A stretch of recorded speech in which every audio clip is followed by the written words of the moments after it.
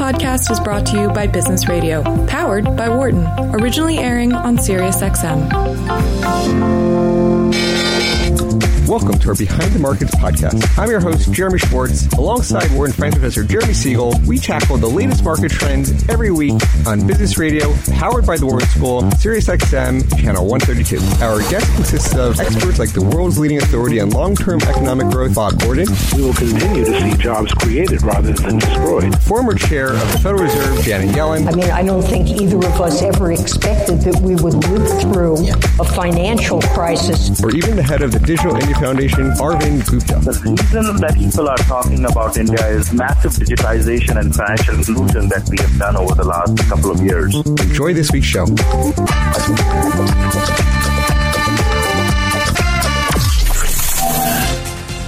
Welcome to Behind the Markets here on Business Radio, powered by the Wharton School.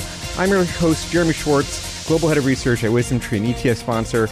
My co-host is Wharton Finance Professor Jeremy Siegel, author of Stocks for Long Run and The Future for Investors. Please note, I'm honored to represent Foresight Fund Services. Professor Siegel is a senior advisor to WisdomTree. Our discussion today is not tied to the offer or sale of investment products, and the views of our guests are their own and not those of WisdomTree its affiliates. A lot going on in the macro markets, and we're going to have a great guest talking about his outlook on the markets, somebody we've had on the show before, and he does a lot of writing on ETFs and sort of how he's positioned. We'll get to him in a moment. But Professor, it's been a little while since we've got your market take. A lot of news this year. We got a great sort of interesting employment report today. They had a Fed meeting, and you had a very robust January. So looking forward to checking in on your thoughts on what's going on. Oh, yeah. I mean, this not only has been a blockbuster week, this day, I've counted, I think, 21 line items of data that have come across my screen, my Bloomberg screen here, which I think is an all-time record. I mean, the employment report, the ISM numbers,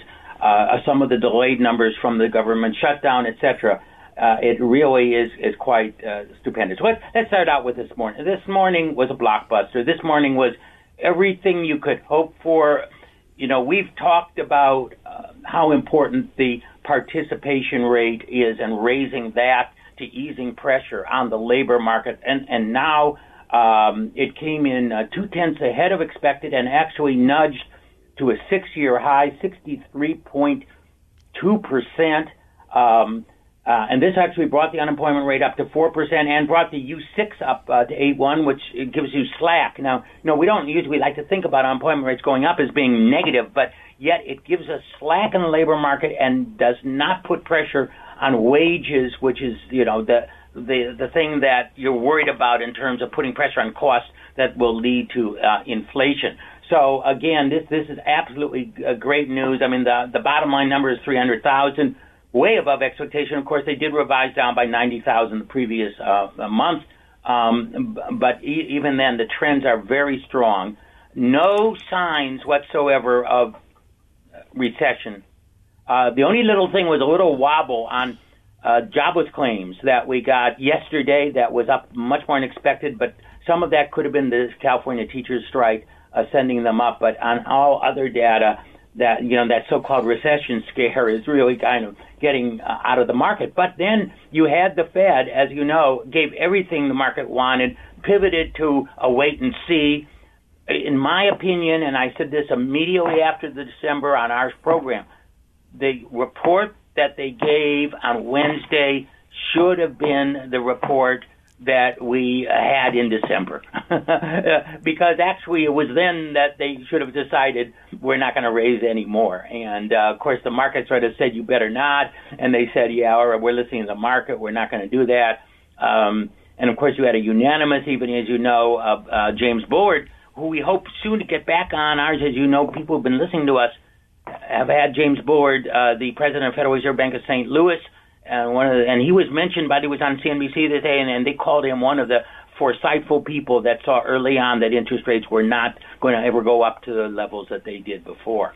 So that pivot was very important. Also, by the way, the statement about the balance sheet, so important. They're going to leave $1 trillion of excess reserves in the banking system, which basically means I've looked at this balance sheet in detail. They aren't going to get rid of hardly any more treasuries. They are going to let their mortgage-backed securities run off of their balance sheet, but that's not going to be disruptive. They're really not going to be reducing more. $1 trillion altogether, and almost all of that is going to be mortgage-backed securities. So that takes a lot of pressure off the government market there, and also eases concern that we might get tightness in the reserve market. That's great for equities. This news Friday is great for equities. And equities have bounced back, of course, with all this great news coming, but I think that we got some, more short-term momentum here. Yeah, no, when we talked to you at the end of the year, you thought maybe 5 to 15, and we sort of got half of that in January. So it's like, how much of is it front-loaded? With this pivot and this strong news, we're in that range. So, maybe 10 to 20, which means only, at the bottom end, a few percent more. It is true, by the way, though. I mean, I mentioned this last year. The 2019 figures for earnings were way too high, and I've been looking at every week, and they've been coming down almost $1 every week. The guidance is not what they had. It was crazy to begin with, so, in a way the market kind of knew it, but it's really coming down. But still, to give you the data, right now the market is selling about little over 17 times last year's earnings. So, even if earnings don't go up, that's not a high figure when you consider the interest rates are so stable now, and the long bond is, at 2 3/4. And at this point, it's selling at slightly over 16 times this year's earnings, still a bit too high, even though it's come down.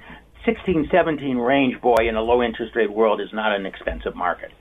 So, I can still see people piling in. And again, I'm going to mention what I did before. We might see for the first time in a couple of years value stocks really outperforming those growth stocks here in 2019. Yeah, I mean, I've looked at some valuations. When I look at the sort of small cap value, like we have a sort of low PE oriented index that has PEs at 10 times, which you got to go back to the sort of financial crisis in 2009 to get valuations like that. And it sort of like seems like it's pricing in that kind of recession. And even Japan, in a way, which is a very cyclical, growth-oriented market, has PEs of 10 times going back to, you didn't see that PE until like January 2009, but when then the earnings collapse. And so it's like all these sort of cyclical parts, whether small cap US, Japan, seeming to price in the recession. Maybe these growth numbers start to get people a little bit more confident. Now, small cap earnings has been by far, since the December bottoms, it's up 16%.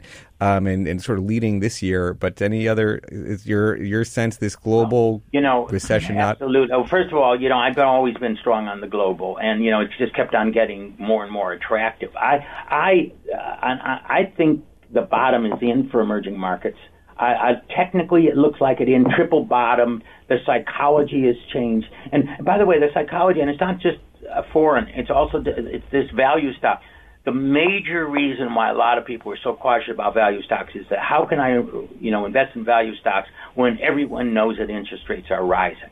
Well, that everything knows statement is not at all taken for granted anymore. In fact, now people will say, I see it stable.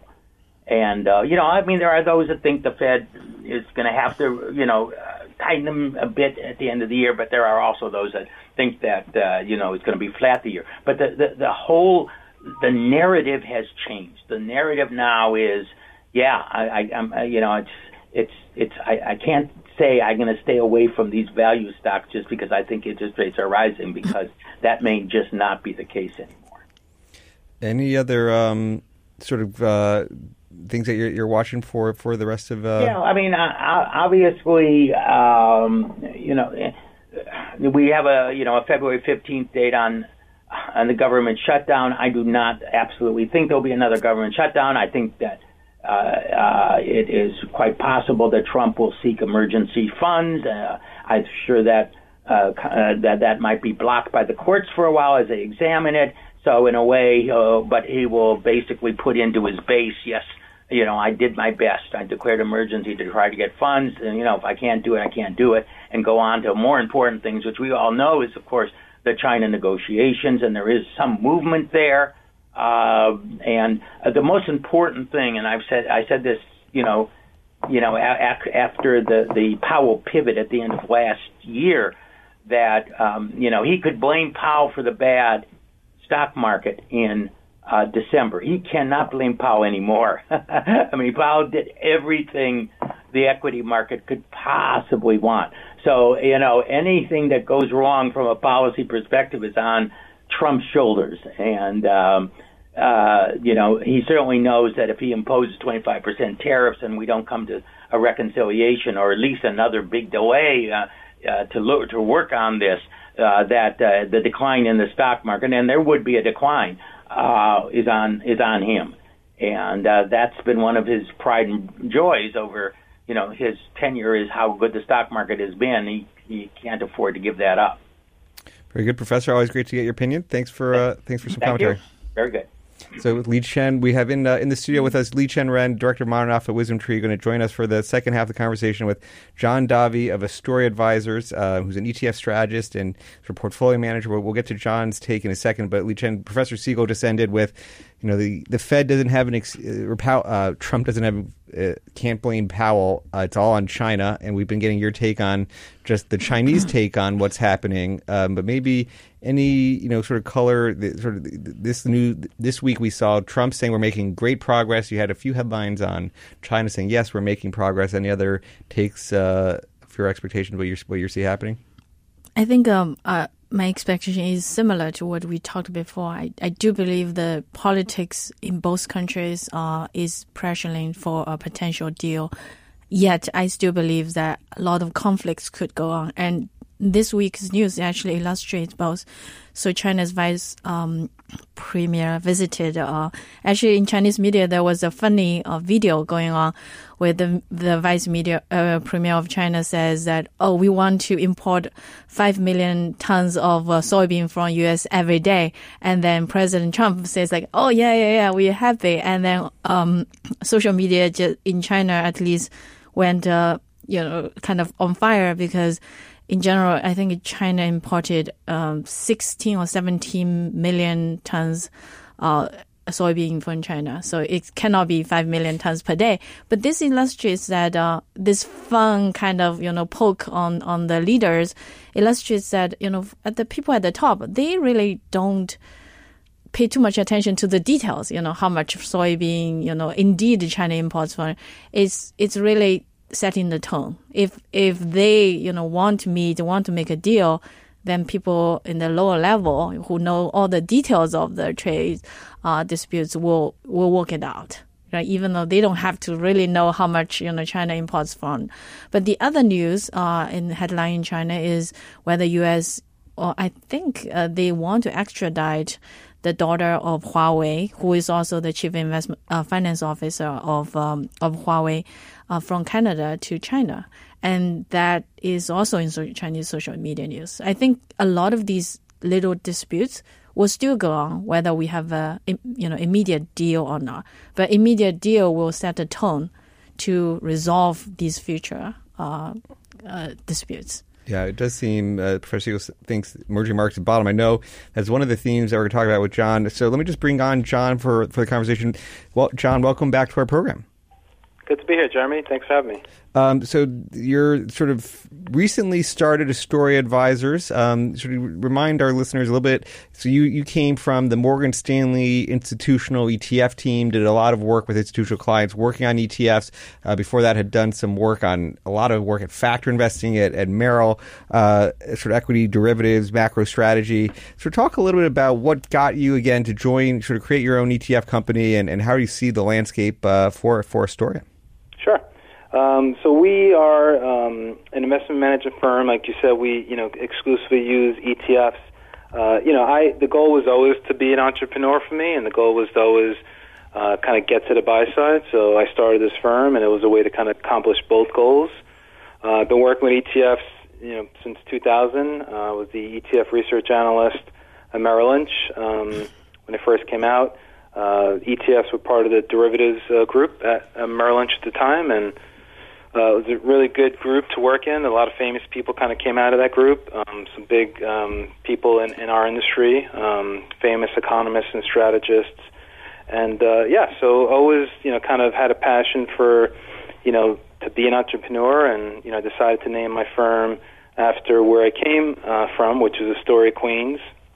And I'm sure you'll appreciate this analogy, but it's been the ultimate value trade for me. Kind of taught me, what you kind of read in the academic literature is how a factor can be out of favor for, years and decades. So, my neighborhood, has exploded. Obviously, we've got Google coming here. We have Amazon coming here in a couple of years, and Queens residents are really excited about that. And had you held on to property in Astoria or Long Island City, you would have been handsomely rewarded, over the last couple of decades. So it was out of favor for a while, and it's obviously the market realized its value. So. Well, we were hoping Amazon was going to come to Philly. We didn't quite get that support for our real estate market. But I view Philly as a real estate cheap value play on the suburb of New York too. Absolutely. So one always wanted to be an entrepreneur, got into ETFs early, and sort of noticed that. I mean, how do you see the landscape for ETF strategists, portfolio managers like yourself? Like, how are you approaching the market? Like, who are you sort of trying to serve? Okay, so our clients currently we oversee about $150 million in assets. The firm's been around for about a year and a half. So we have a combination of clients. One is we've got family offices that are hiring us to be their outsourced CIO, where we'll make all their investment decisions, again, using the construct of ETFs. And then we have financial advisors that will use our models and our signals in order to deploy in their portfolios. So, I think obviously I'm bullish on ETFs. I've put together a firm based on it, so I'm very biased. But if you look at, some of the, statistics, how much mutual funds are out there still, I think this number is still something like, $20 billion in mutual funds globally. I still think there's a much more kind of long way to go, for the ETF bull market. In terms of our investment discipline, it's macro plus quantitative. We mix both together. I feel like, just kind of being a quant in the late 90s, early 2000s, we're very evidence-based, so all our decisions are backed by data. We mix macro because I think you do have to have, kind of a feel, for what's going on in terms of, the Fed and the economy. And, so I think mixing both works well. And then the expression that we use, like using factor tilts, which is a lot of research that shows, you can get higher up on the efficient frontier if you mix a portfolio of factors and you harvest them in a low-cost format, over longer periods of time. So we certainly subscribe to that, and, we just know anecdotally from the way we've run our models that it's worked in the short time that, our firm's been around. So, I think it's starting this firm, you couldn't start a firm like this 10, 15 years ago, in terms of when I look at one of our portfolios, multi-asset, cross-asset, stocks, bonds, commodities, alternatives, we have probably 10,000 line items in a portfolio of just, 10 to 12 ETFs. I mean, it's truly amazing. You just could not, have a firm that would do that. You would need, a lot of different traders and PMs and analysts, and, it's given the ability for someone like me to kind of start a firm like this. So very bullish on ETFs. We obviously share that view and are sort of close friends and collaborators on some of the things that you're doing. And so is there, as you think about just any other things about the sort of strategist opportunities, any other things that you thought people should think about in terms of why the ETF strategist versus, say, how you see other people, what other sort of legacy types of structures people are using?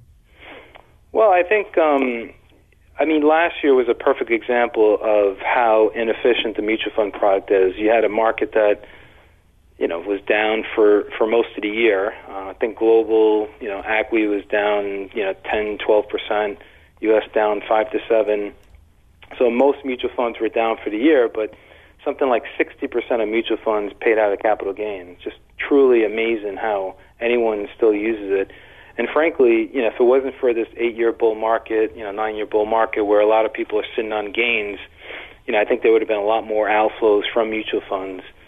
I think, it's cheap, it's liquid, it's transparent, tax efficient. I do think our edge compared to, let's say, some of our competitors, let's say, would be an ETF strategist that has like a strategic asset allocation where they're just using really low-cost ETFs and they're just using stocks and bonds.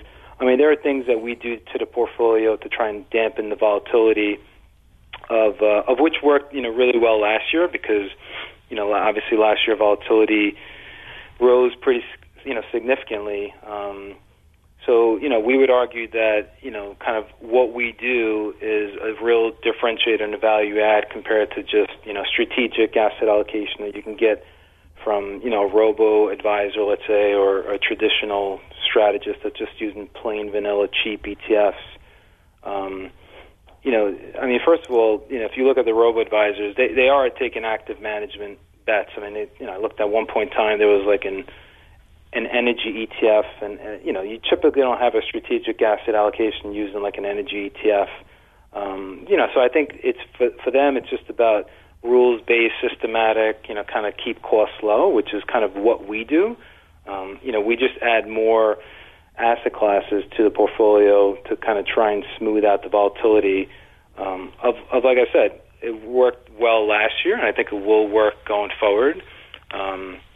When you had this QE-induced liquidity bull market, kind of you could be outright long beta and use cheap ETFs, and the market went up, 6-7 years straight, and that worked fine. But I think we're in a new regime going forward. So very good. So maybe you could tell us a little bit about that macro outlook. Like, how do you look across asset classes? You mentioned you would have 10,000 items, and you'd have to what you're getting able to accomplish today is sort of much simpler. But how do you view that world of how you're from a top-down asset allocation perspective today?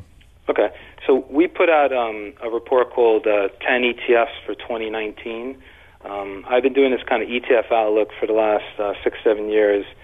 And, it's kind of like our year ahead piece, but, we try and not think of it as forecasting, and we try and think of it more like, okay, where there are scenarios where we think there's a high probability of these scenarios, working out. So let me just take a step back. So in 2018, we were very skeptical on the market.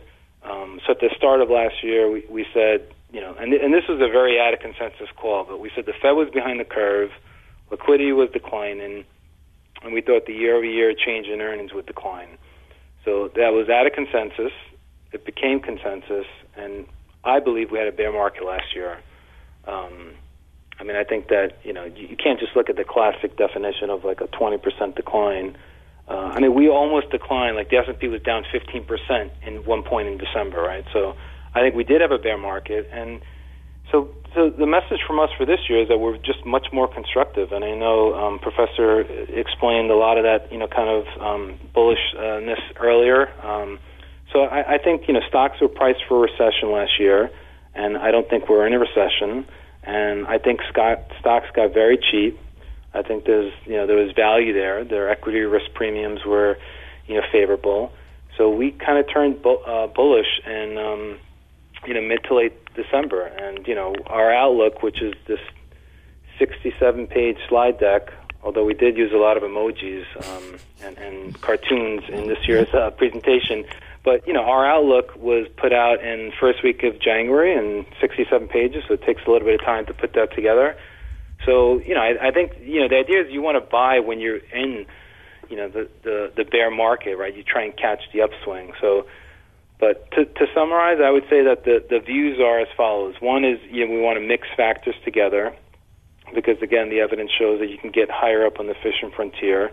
So we prefer quality. We prefer defensive-oriented stocks, low volatility, value. So those are the kind of factors that we are utilizing, and there's academic research that shows why these work and what their Sharpe ratios are. I think the time to own cyclicals when the economy was accelerating globally, which it was in 2017 and maybe the early part of 2018, but I think we have a desynchronized economy. I think the U.S. is, it's okay. China's slowing. Europe is kind of messy. So, I think that's when you want to own these three factors, low vol, quality, and value, because historically they do work well, at this point of the cycle. in general, I think you still want to own alternatives, alternatives that kind of carry well in the portfolio and that are diversifiers. Things like merger arbitrage, I think work well in the portfolio. There's a short component in merger arb, which is a nice diversifier. I think like market neutral strategies, which are inversely correlated. I think that makes sense for us. I think owning lowering your portfolio beta, kind of is something that we put as one of our key themes for the year. I think capital preservation, kind of cash is still fairly attractive. I think. If you just think about the returns that we talked about, you mentioned before. we're already up 7-8% in the month of January. 20% would be, Professor Siegel said 20%. That would be an incredible year for the market. Just owning cash, I think, is still attractive. So if you own enough equities, you're happy about owning it. But just having a little bit of cash in your portfolio, which per unit of risk, I think, is still attractive, even with this rally. So that's kind of how we're thinking about things. Let me just reintroduce our guest here. We're talking with John Davi of Astoria Advisors, sort of ETF strategist, talking about his sort of big investment themes of 2019 and some of the commentary he puts out. So there's a lot in there, John. So maybe we'll just sort of drill into a few areas of what you said. So there's sort of this. You went into 2018 with this risk-off type environment. Like, how do you, when you're thinking about judging the factors that you looked at that got you more cautious on 2018 and say, maybe now that the markets were sold off at the end of December, you became a little bit more optimistic? What are the sort of signals that you were looking at that had you think about that differently? Things like, financial conditions, liquidity measures, kind of LIBOR, OIS spreads. The emerging market that was basically, destroyed, last summer. So if you think about, kind of the order of the bear market, and the strategist at Morgan Stanley had a very good call with this rolling bear market thesis, which I think was spot on. But the way that would work is that it kind of starts with the most illiquid asset class. So you think about kind of Bitcoin was kind of Q1, the VIX ETN blow up was in Q1, fairly liquid asset class. Then kind of it started going to like emerging market debt, emerging market equities, kind of midway through the year, kind of large cap, growth stocks in, September, and then kind of ended with, the broad index level in December, when literally S&P was down 15%, at one point in December. But there is liquidity measures. Most, you've got like the Chicago Fed Financial Conditions Index, LIBOR, OIS spreads. Those kind of anecdotally, I would say, and then if you just look at fundamentals in terms of like earnings revisions, Citigroup has like a global earnings revision ratio index, which was inflecting lower constantly throughout, 2018. Emerging markets would trade in fairly poorly. China was, some of these Chinese internet stocks, and were down very, very significant last year. So it didn't take much to realize, you were in this bear market. But I kind of ultimately, just kind of when you see some of these stats, like the worst month for S&P in December of last year, worst month since like 2008, you're like, wow, like is it really as bad as 2008? And then valuations throughout this cycle, S&P earnings kind of troughed at like 16, right? Throughout going back to like 2010, we got down to like 14, and I think that's relatively attractive for the risk you take on, especially just owning, kind of, U.S. large cap stocks. I haven't talked a lot about emerging markets, but, that is, one of our key kind of overweight areas. I think if you think about what has happened in the last few weeks with a more dovish Fed and, a much more patient Fed, lower rates, that's the kind of blessing for emerging markets. It's very, very attractive. There's some emerging market value ETFs we have, which are value quality tilted. With a 9 PE ratio. That's like super, super cheap. So, and with the macro front of a more patient Fed, a weaker dollar. So, So U.S. and EM is kind of the key areas that we like. We're avoiding, Europe and Japan. Just don't think that, relative to, if you can buy the S&P, fairly high quality country at, a couple of times more expensive than Europe, like why would you take on the risk of like European equities and, stuff with Brexit? I mean, you got such an impressive technology sector in the U.S. and, really cool stuff happening in the healthcare industry. So we much more prefer like EM in U.S. than Europe and Japan. So, John, I sort of was dominating some of the conversation. The first segment, I want to bring Liqian in for the conversation a little bit more her second half. So, Liqian, we heard a little bit of John and his outlook and themes. What do you want to drill in a little bit more on? Hi, John. Very interesting. Thank you. When you mentioned that you favor three factors, as we in WisdomTree multi-factor strategies, we focus on a lot of the factors you mentioned as well. But if I remember correctly, you were saying your outlook is good for low vol quality and valuation for the next year? Yes.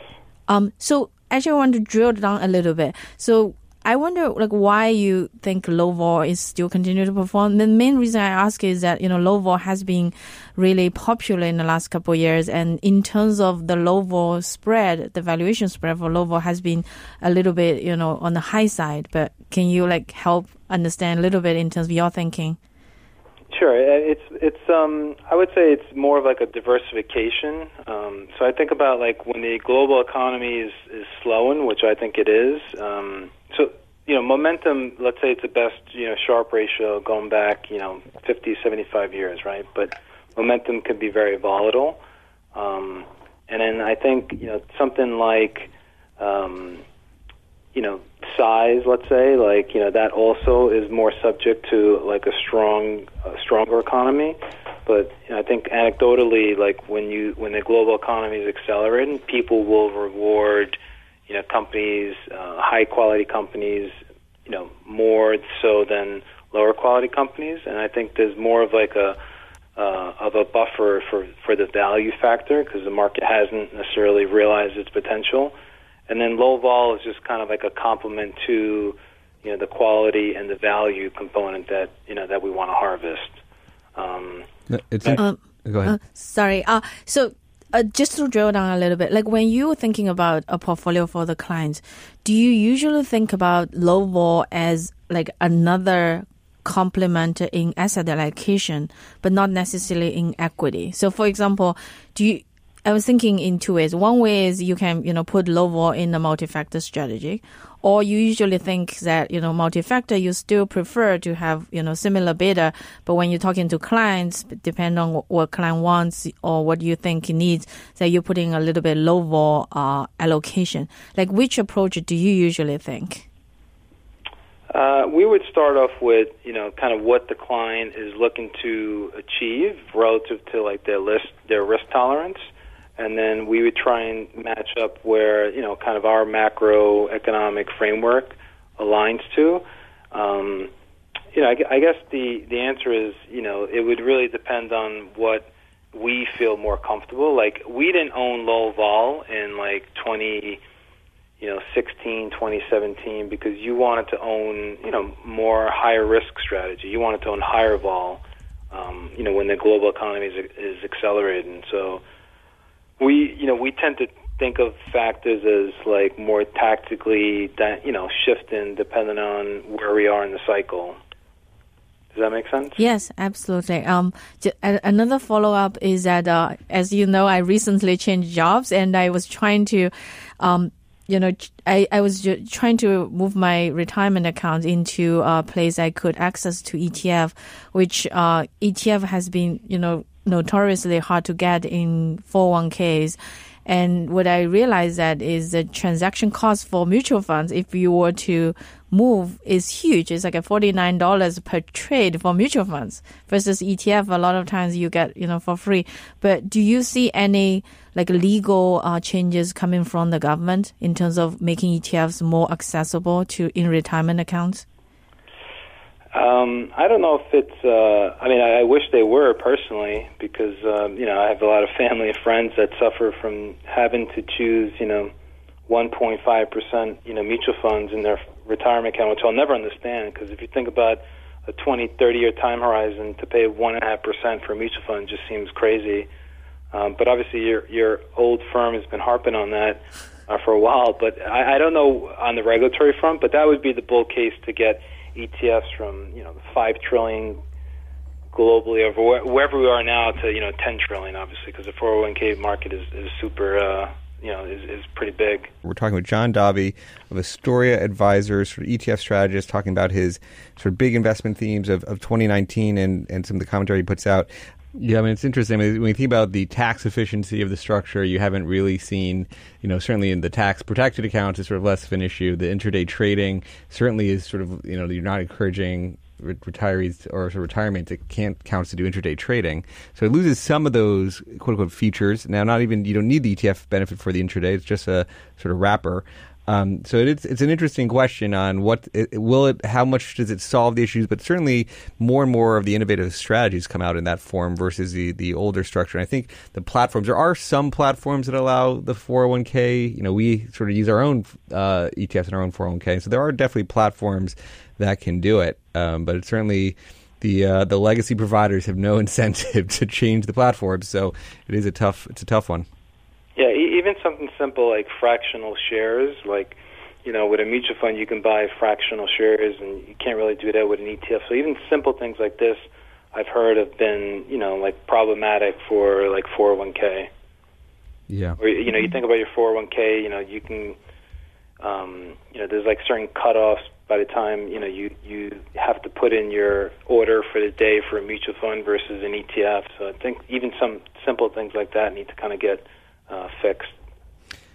So, John, we talked a lot, sort of getting back to some of your macro views, we talked a lot about equities and sort of thinking about emerging markets over, say, the developed world from basically evaluation and thinking sort of maybe you're getting paid more for the risk there. Maybe briefly on what you're looking across fixed income and how do you think about, I look at the fixed income market and sort of the duration keeps rising for the traditional aggregate index, and so maybe some of the highest levels of interest rate risk for the traditional ag, yet the compensation, sort of the yield spreads that you pick up for taking duration is sort of like the lowest almost ever. I mean, that's not exactly true, but it's directly in that spirit. Like, how do you think about that and sort of where you're paid to take fixed income risk today? So, good question. I mean, we're bond bears for most of 2018. We basically said try and avoid most of the fixed income market. And, we put out this report in October basically saying, if the year were to end in October, that the bonds would have their worst year since 1994. And, almost like clockwork, the bond market started rallying. And it did have this impressive rally in the last 7 weeks. You can't make it up, but the Lehman Aggregate Bond Index was up 1 BIP for the year, like literally 1 BIP for the year. So I think it goes back to, kind of what you're trying to do in your portfolio. I think bonds are used, largely to kind of hedge equity risk, and I think there's other ways to hedge equity risk in the alternatives market. If it's to produce income, there's some segments of the market that I think are attractive in fixed income. So, we like things like muni bonds and kind of revenue-producing muni infrastructure bonds. So you think about, we have this airport here, LaGuardia Airport, so if they issue a bond to kind of fund the project, it's backed by the actual airport. So, to me, that seems attractive. We don't really like traditional kind of credit. I know that, so risk on for the year, and it's very strong, right? And a high yield, credit is up, 4% for the month. But, I just don't think where we are in the cycle, I know it's in a late part of the cycle, but I'd rather not own something like high yield risk because I don't think you're really kind of compensated for that. I think the yield curve is so flat that, you're kind of not really incentivized, largely speaking, to go out the duration curve, which is kind of why we said, we like cash because, even though rates are kind of significantly falling, I think, to get 2%, 2.5% for taking on no credit risk, no duration, it seems fairly attractive.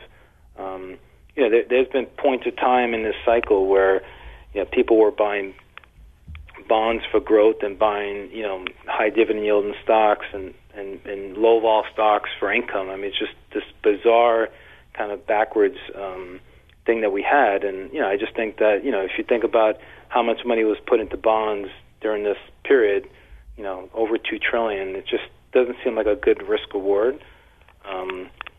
So I don't know. Is that aligned with your view, Jeremy? Is that what you're kind of thinking as well? Yeah, let me just reintroduce our guest one more time for people listening in their cars. We're talking with John Davi of Astoria Portfolio Advisors about his outlook across the sort of themes and how he's allocating his client portfolios. I mean, I think the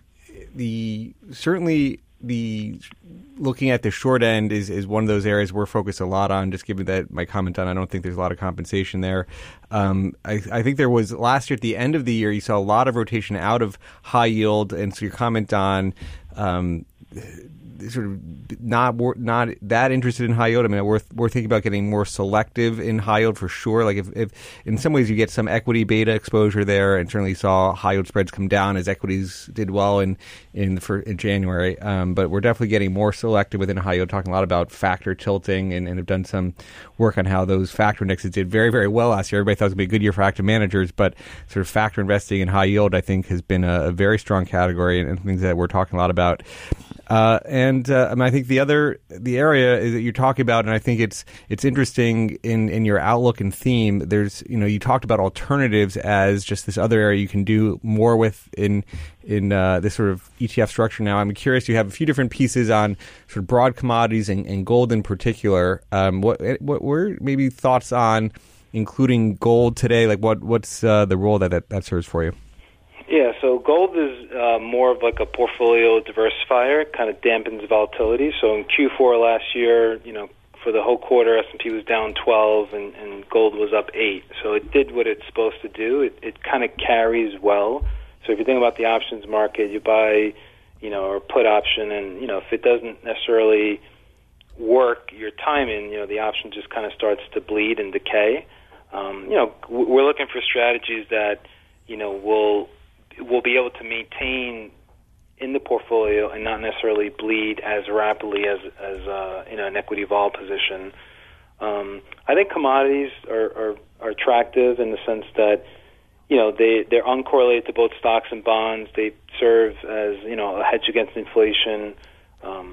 It obviously we believe it has to be tactically traded. So you physically either need to kind of go in and out. And we're not market timers, but we like to kind of manage our risk budget or sin. If you're going to sin, you sin a little, as like Cliff says. So either you got to tactically manage it, or you have to use an ETF to kind of tactically manage this. And there are some strategies out there that will kind of go in and out of broad-based commodities, whether it's oil, agriculture, depending on kind of where volatility levels are. So look, I mean, inflation expectations kind of rapidly fell last year, so oil obviously and the rest of the commodities market fell pretty significantly, but they are kind of rebounding. If you look at five-year break-even inflations, they're kind of rallying sharply in January. So I still think it's something that you want to own. Our whole premise is like, okay, if you take a 70-30 portfolio, north of 90% of the portfolio risk is going to be dominated by your equity component. If you just take like 10% of that and move that into commodities or gold, you can substantially reduce your portfolio risk contribution from the equity side. So, that's kind of why we look at commodities. And then just to go back to the fixed income for a second, I think what you're referring to, Jeremy, and some of the strategies you may have is, applying like a quality filter, which I think quality and, kind of works in most different asset classes. So we're not opposed to kind of applying like a quality filter in the corporate bond space. We just simply think, okay, what did bonds do historically? And historically, they gave you very high income. They gave you a good hedge to equities, right? And they provided some element of carry. And, you're not really getting most of that. I mean, I know it did well in Q4 bonds, but for most of the year, bond investors were very, very disappointed, okay? And, there are periods in time, if you look at the research, I mean, 10-year periods where both stocks and bonds are positively correlated by, 0.5, 0.6. It's more in the last 7-8 years where you've had this negative correlation. But anyway, the point is that the stock-bond correlation fluctuates, so you just need to be careful. So that's why we go into the alternatives market to kind of hedge our portfolio risk. And then just to produce income, there's a few select areas, like I mentioned, munis, or, there's things you can do like call override, and that'll give you, some income. So we try and reverse engineer the risk characteristics of fixed income, and I think that's a better risk reward than just going out and buying like high yield credit or IG corporate bonds. It remains to be seen, right? Last year with the Fed hiking rates, it was kind of a no-brainer, and we were bond bears. But we'll see what the Fed does this year, and maybe it's not as clear cut, and maybe there is like a bull case for bonds now, but it's not like a layup, is what my point is. Yeah, very interesting. I think certainly just the Fed hiking rates to where you're getting on sort of cash like sort of shortest duration type Treasury paper 2.4. That's a reasonable, just sort of risk free cash rate, right? It's you don't have to worry about taking any risk there. So I think that's helping reset all the. And in some ways, that was one of the things that caused the equity markets to say, "Wow, the risk free rate's going up, and now there's more competition." I agree with that. You mentioned at the start sort of merger arb as a category, and that's sort of one of these alternative buckets. Maybe you could talk a little bit about what you expect, how you think the long-term returns on that sort of category works, and just what you expect from that. Sure. So let's talk about equities first, because I think you have to kind of keep everything in big picture. So equities, let's say, according to the research you've done, 6% real rate adjusted over the last 200 years, or 5%. But let's inflate that a little bit, because obviously we just had 7% in the first month for the year. But let's say if your expectation is 7-8% for equities, with a 15 vol, let's say bonds, you're expecting a total return of, I guess the 10-year Treasury, 2.2, so you're not really getting much from the Treasury market. But let's say the volatility is, less than half that of equity market. Something like merger arb, I think you can try and reasonably capture, 4 or 5%, return with, similar kind of levels of volatility. So, I think that's kind of our expectation for what we're trying to capture. Obviously we use a rules-based systematic ETF that does it indirectly for us, but kind of like I like the idea that somebody's acquiring a company and they're going to pay a premium for it, and there's a short component to it to hedge out market risk. I think it's good to have shorts in your portfolio, even for an ETF long only portfolio indirectly. I think that's a nice diversifier to have. So it's something that's like kind of idiosyncratic. Obviously a deal can break, which can be disruptive, and you'll be negatively impacted by it. But it has nothing really to do with like China or trade tariffs or Trump's tweets or payroll numbers. Like, it's just kind of very idiosyncratic. So we like having idiosyncratic risks in our portfolio. Actually, I used to study and run part of the merger arb sleeve of my old company. Actually, do have a question though. When you say merger arb, do you focus on U.S. merger arb, or your merger arb is more global? And the other thing was that sometimes it does impact. I remember there was a deal, is it NXP, which China didn't approve, so it didn't go through, I think. Correct. Yeah, there's certainly like antitrust regulations, but I guess what I was trying to say is that like the Trump China trade tariffs, not directly it'll impact whether that one specific deal goes through, but yeah, there's obviously antitrust governments kind of can stop a deal from going on.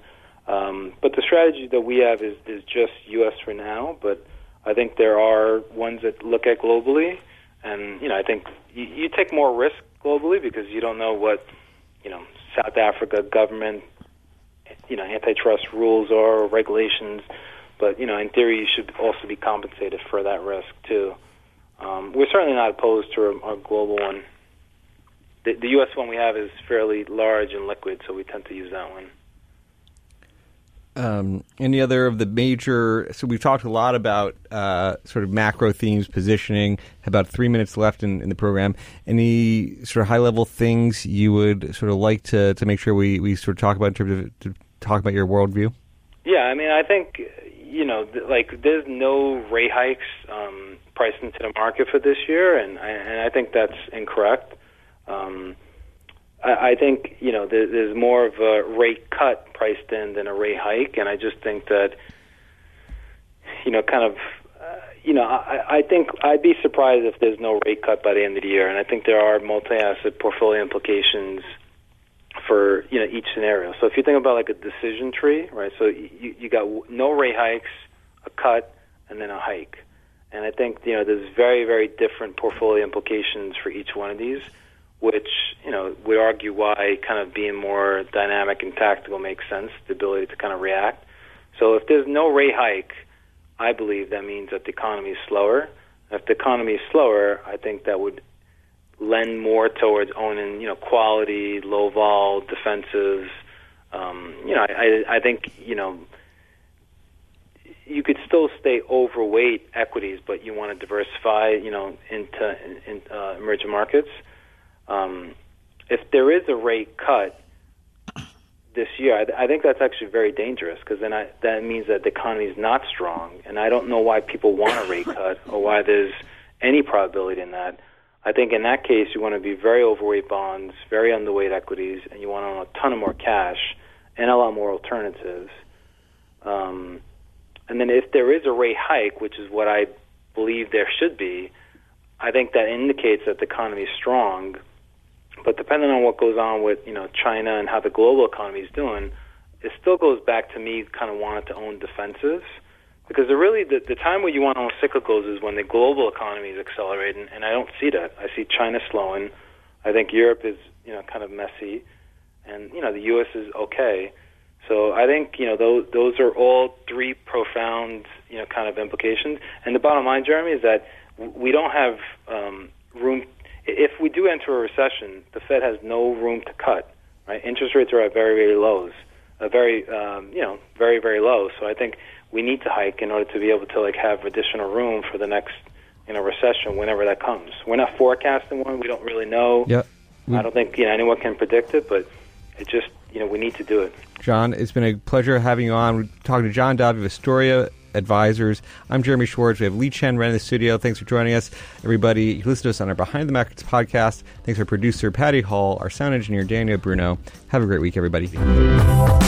Thanks for listening to the Behind the Markets podcast. If you want to learn more about WisdomTree, visit wisdomtree.com. You can also follow me on Twitter at Jeremy D. Schwartz. I'd like to thank Patty Hall for producing our live program on SiriusXM Channel 132 and our podcast producer, Daniel Bruno. Join us next week for another edition of the show.